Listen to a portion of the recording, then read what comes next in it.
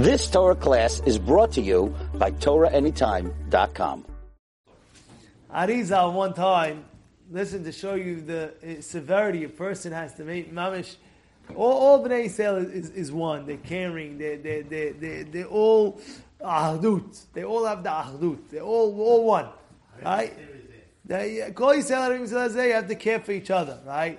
We have this gentleman that was here now, and everybody saw him, that he was speaking about his teeth and his implants. We helped him. Everybody helped him.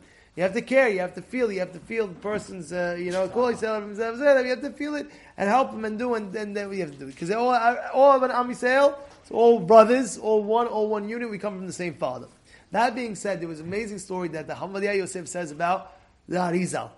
Story, amazing story that happened in times of Arizal. Listen to this story. The story goes how there was a rabbi named Rabbi Yaakov Altares. This rabbi, he at the time, he lived in Sfat. He lived at the time of the Arizal, and he was literally, his job was just literally, he had jugs that he would fill up and send out water. Fill up, send out water, and he would make exactly enough, literally, to support himself. Every day was a struggle, and one morning, this rabbi gets up, and he woke up early in the night. He's waking up. As he's walking, he stumbles over all his jugs. And all of them break. That day, he couldn't have any, no money, no flus, no nothing, zero, nothing. And he screams out, he says, "Oh, Hashem, please, I beg you, this is the Adkan, how much? I can't already.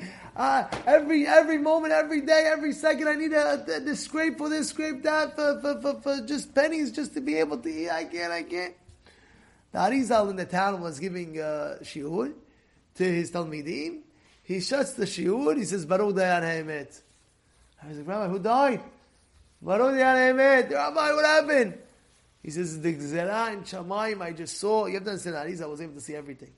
He was able to see. He would look at your forehead, tell you, oh, which Avirah you did? There's a story about the Arizal one time, and there was a guy, he wasn't religious at all. He lived maybe miles and miles away. Somebody told him, listen, you want?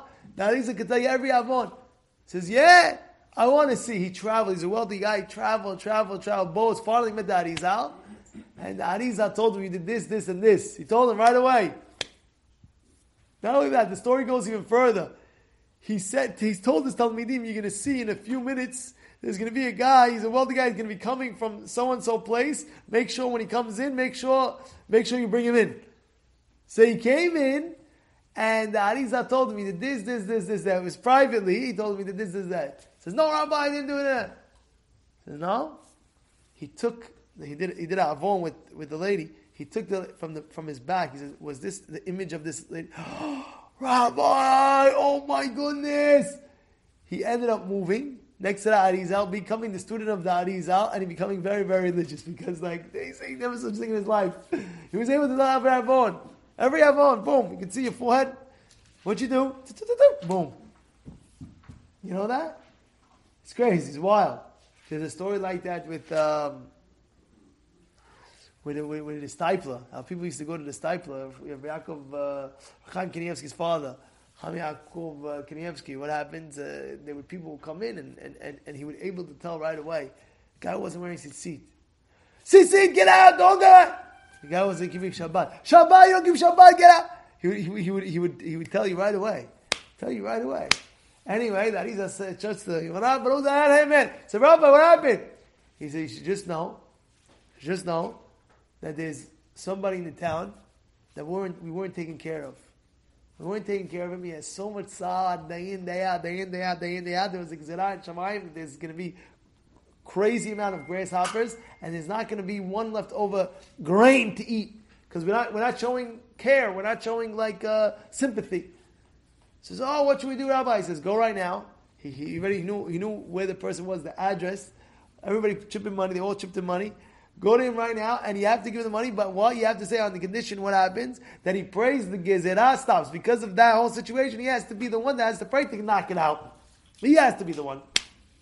They go to him. They see him crying. Oh, Hashem, please, I need food, I need something to eat, I'm hungry, that. All of a sudden, they say, stop crying, you're making big zirah in Shamayim, we're going to give you money. Yeah, they give him money. So, oh, thank you. This comes by, but you have to pray. We're going to take care of you. You have to pray. So pray, pray this zirah, this grasshopper is supposed to come, it's supposed to eat everything, please, I beg you in this. All of a sudden, they pray, he prays, they go back to Arizal, they tell the whole Arizal, he starts giving them the class, he starts giving the shiur. As they go in the shiur, they hear outside like storming grasshoppers flying. They say, Rabbi, I thought.